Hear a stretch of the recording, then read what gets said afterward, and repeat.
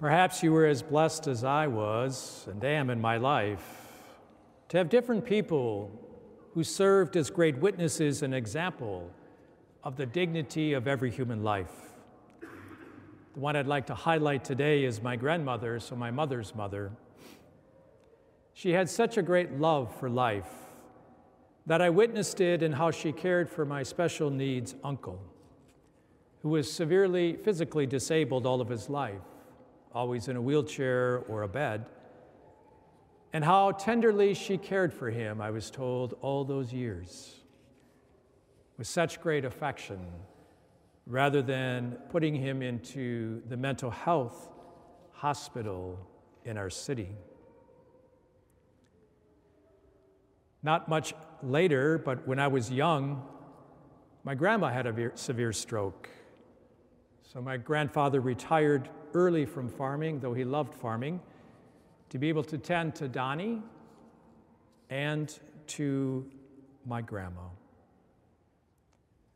Their witness together as a couple has left a deep and profound impact on my life.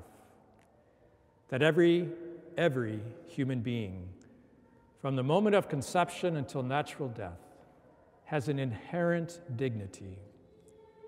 Created in the image and likeness of God, every single one of us are chosen by God, called by God. We are formed in the womb, as we hear from Jeremiah.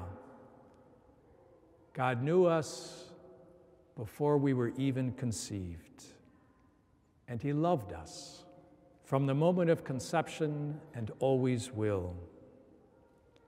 The second example I'd like to use from my grandmother was that my mother tells the story that she was teaching my mother about the dignity of human life. She had a simple saying, "I'd much rather have a child on my lap than on my conscience."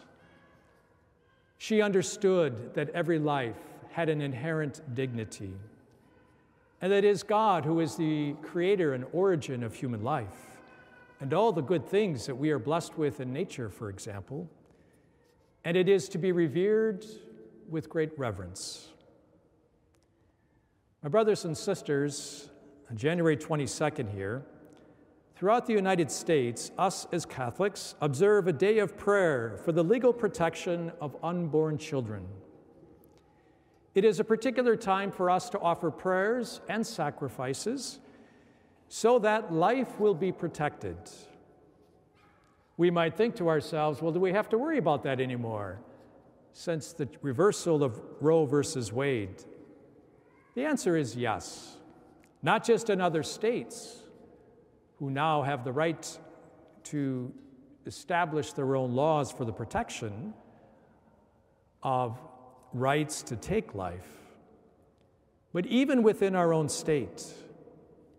This very day, these past many months, there are people circulating a petition, trying to get people to sign it so that it is codified in our Constitution for abortion to be legalized, at which point no other laws could offer any sort of limitations or restrictions, even for the protection of women. It is indeed a sad thing to think that in our own day and age that we would have to worry about this, even in a state like ours, which has had such wonderful, strong laws protecting both women and protecting children. But it is more than at risk, my brothers and sisters. We are on the very heels of what could be a very decisive moment in our history. Will we hear the words, like we heard in our first reading today, when in Nineveh, the words that were pronounced, when the judgment was about to come upon them because they made their own choices and they were making very evil choices. And Jonah was called to call them out of that, and they repented. That's why it's important we pray and we take action for the protection of life, not just in regards to ourselves, but helping other people come to understand the beautiful gift of human life, and to have a reverence that allows God to be the judge of when he will call a soul home, and not for any of us as human beings. We know in Scripture, there's many, many examples of Scripture that speak about the inherent dignity of human life.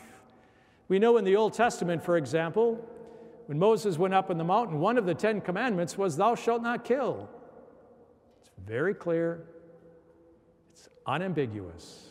Thou shalt not kill. We also know when Jesus was asked that question, what is the greatest of all the commandments? You shall love the Lord your God with all of your heart, all of your soul, all of your strength, and your neighbor as yourself is the second. God himself, through the person of Jesus, has made it clear how important it is that we love others.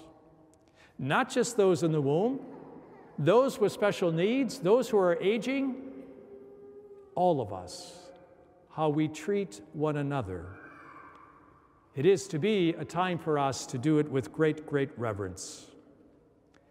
The church has consistently called us, and that's one of the things I love about our beautiful Catholic faith, standing so strong for the inherent dignity of every human life. Within our own country, when Roe versus Wade was first put into place in 1973, over 60 million babies have died in our country. We are blessed since the reversal of that within our own state that it has reduced abortions. But we are at risk, as I shared. So we recently communicated, that is, Bishop Muich and I, the bishops of South Dakota, the amendment which would sanction the wholesale destruction of preborn children and prevent anyone from standing in the way. Neither the legislature, the governor, nor the judiciary would be able to make any significant actions to protect the human rights of preborn girls and boys. This is indeed disturbing. And the question is, will we be motivated like the people of Nineveh to take action? How do we take action? First of all, we become very educated about the reality of what's going on within our own state. We pray, and we seek ways to help moms and dads and the unborn. So blessed in our Catholic Church, we have programs like Walking with Moms to assist them and support them. Our various pro-life groups who do so much to provide resourcing for parents, especially in troubled situations, and for their little ones. We should be proud, all those who have been so active, not just in the way that they vote, but in the way that they particularly and intentionally engage in pro-life care and love. You might see in the petition or hear of it, it might be presented to you as reproductive freedom, protecting women's rights and lives, and it simply is to replace Roe versus Wade. Actually,